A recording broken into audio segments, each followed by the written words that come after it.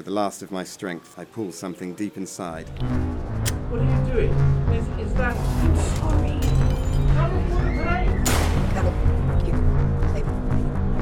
Wait, stop. Delay cryosleep. Delay cryosleep. These weren't his...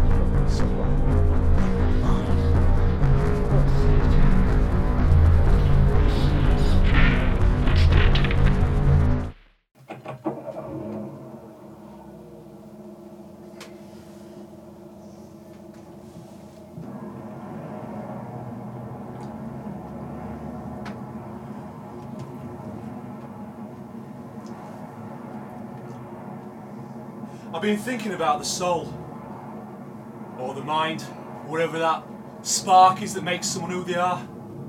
I mean, I used to believe, better or worse, that I was my own man. No one else could figure out what it was to see out my eyes. But I don't think that no more. Some time ago, I was in the worst slump of my life. No job, no girl, drinking, angry, lashing out. I mean, I had a lot of hate to put about. Some days I'd hop on a bus a while, slide tinny in my pocket, top deck, spend a rainy Sunday staring at the hundreds of faces, trying to figure out what their lives were, what they earned, who they screwed, were they happy. Mostly I'd just be staring at the girls. There was this one time, I saw this guy leaving his office. Sharp suit, haircut, fixed teeth, the whole bit. And at a glance, he had it all. And for him, everything went right. While for me, it went left. I couldn't picture the life he must have had. I mean, the charm of it, all the luck that he had. And at that, he looked up. And I saw him clear. The bastard had my face, didn't he? I mean, clean shaven, thinner, sure, but my face. You'd have thought we were twins at best, brothers at worst, and once the shock of it wore off, I looked at him with the greatest hate I'd ever felt. Right from my belly it came. I mean, this unknown anger overcame me, and it was as if he felt it. And he glanced across, and we locked eyes for as long as that bus went by. And he looked afraid.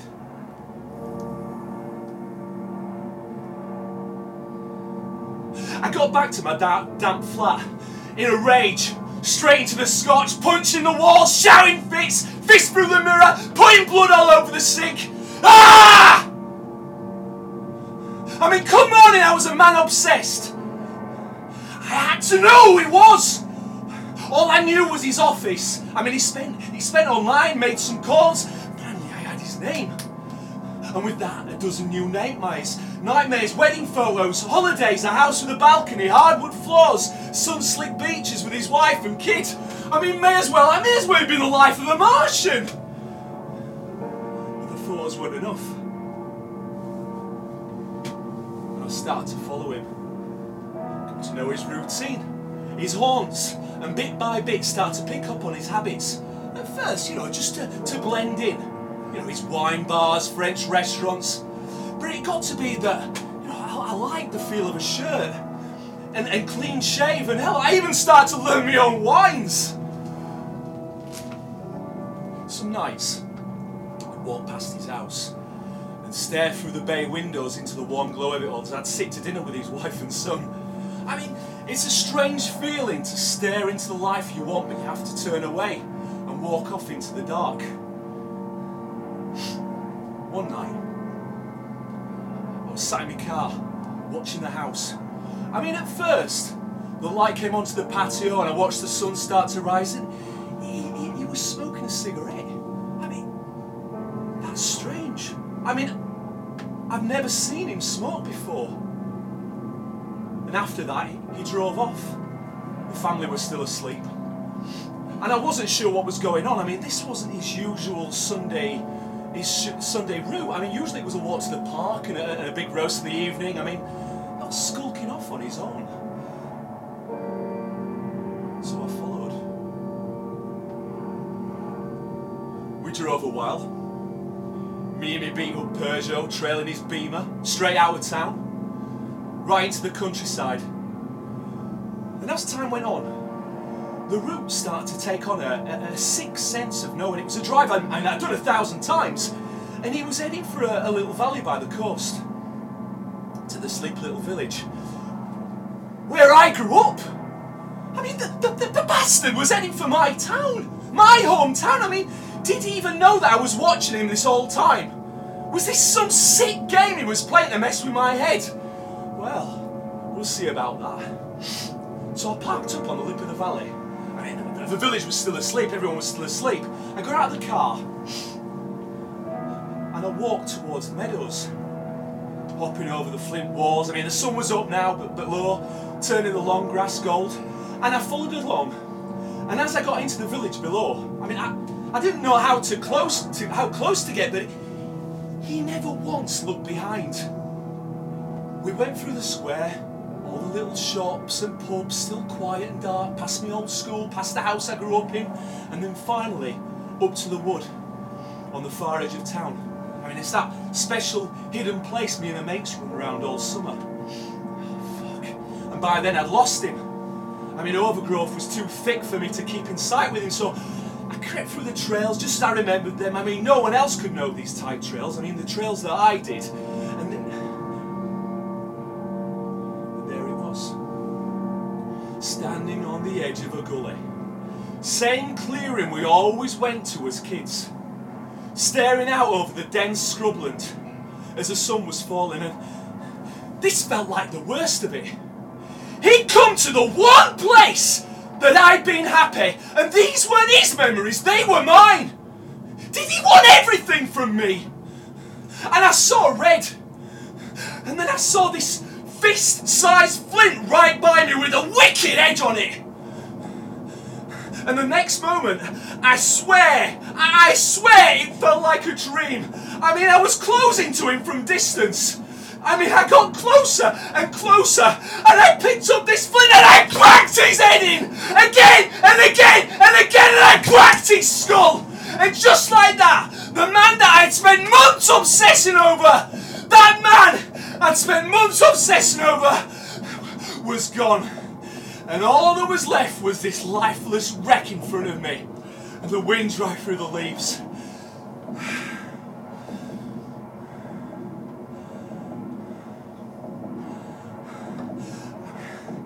It took a while, dragging the body back through the woods.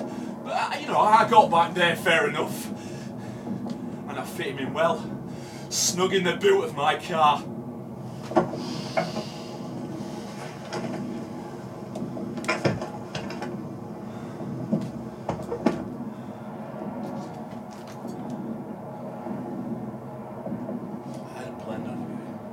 I hadn't planned any of it. But it felt planned well enough. I wheeled my Peugeot through some overgrown mud tracks to the old Still Lake. I mean, it was fenced off to all, but not to me. And this is where, I'd come to smoke fags, store my old man's beers and stuff, and I knew how to get in. And I backed the car off the cliff edge, and it sailed through the air, till it seemed like it blew up the whole forest. And with a crash, it hit the water. And I watched it bubble up. And it was sinking further and further down, less and less and less, till the water was still like glass. Like nothing had happened there in years. I left different from how I'd arrived. I mean, his BMW felt smooth along the roads, his suit crisp against my skin. But where to go? Not back to my damn little bedsit, that's for sure. No. Why not? He's lovely semi-detached. I mean, how could I not? I mean, leave a life like that to waste. You'd have thought we were twins to see us. But now, not just that. Now, I had his walk, his talk. I mean, the cup in his hand when he was nervous, pulling up my trousers in to sit down. So, I walked through the front door, bold as brass. His family! My family! Well, they took me for him the moment that I had arrived. And I was finally happy. Drinking his wine, raising his kid, sleeping in his bed with his wife. I mean, his life fit me well. My life! And it came to be I forgot who I used to be. Distant memory, not worth keeping. Until one day I'm leaving my office and I watch a bus drive past. And on the top deck was a man staring right at me. He had my face. We could have been brothers. And his eyes were full of hate.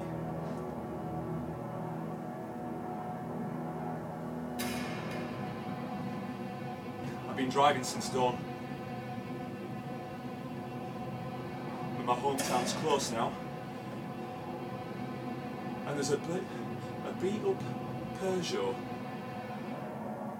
in my rear view mirror the whole way. And I gotta wonder how many rusted cars were at the bottom of that toxic lake, like eggs kicked out of a nest.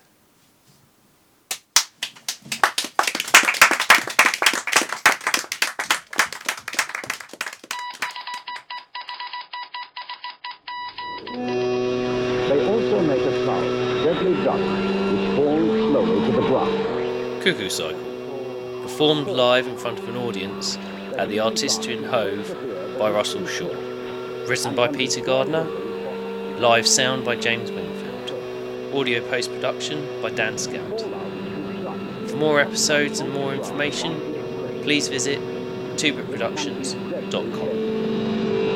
It rises high in the air and can be carried by wings for hundreds of miles before soaring. The whisper through the static.